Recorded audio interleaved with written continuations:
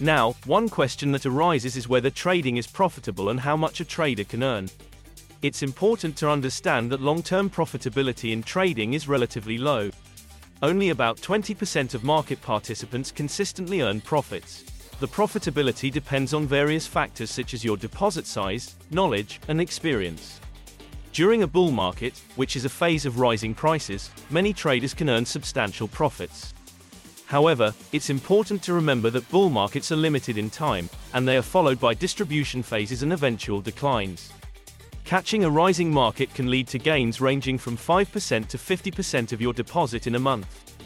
But these numbers are approximate and depend on numerous variables. In a falling market, you can experience similar drawdowns of your deposit within a month. Alternatively, you can opt for a waiting position and stay out of the market, although this strategy requires a great deal of discipline. Another common question is whether trading can become the main source of income. The answer depends on your personal needs and financial goals. To pursue trading as a primary income source, it's generally recommended to start with a deposit of around $10,000, considering that you have a reserve of at least 50%. The operating part of your deposit, around $5,000, can be distributed across different portfolios and instruments, with separated parts allocated for multiple entries.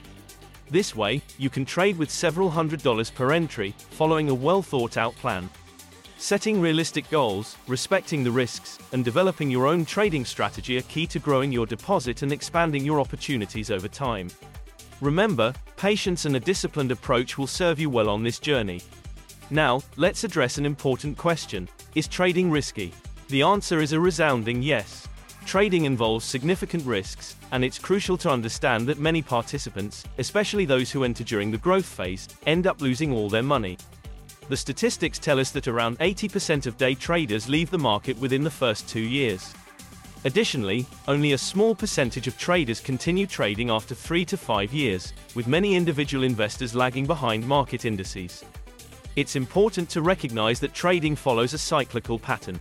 Most participants experience losses and leave the market, while a few individuals analyze their experiences, learn from them, and make the necessary adjustments. During market downturns, strong hands acquire assets from weak hands, and the cycle repeats. Unfortunately, there are individuals who attribute their losses to external factors, blaming the market or labeling it as a pyramid or fraud.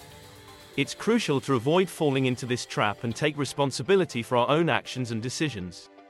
It's important to emphasize that cryptocurrency trading is not a guaranteed path to wealth. For many newbies, it results in small losses or disappointment. However, for those who survive the bear market and continue to learn and adapt, there is a chance to become more experienced and effective traders. By developing a deep understanding of the market, respecting risk, and continuously improving your skills, you increase your potential for success. That's all for today's episode of the Fastex Academy podcast. We hope you found these insights on crypto trading for beginners helpful. Remember, trading requires dedication, continuous learning, and the willingness to adapt to changing market conditions. If you have any questions or topics you'd like us to cover in future episodes, feel free to reach out to us. Stay tuned for more valuable episodes where we'll continue to explore the exciting world of cryptocurrency trading. Until next time, happy trading!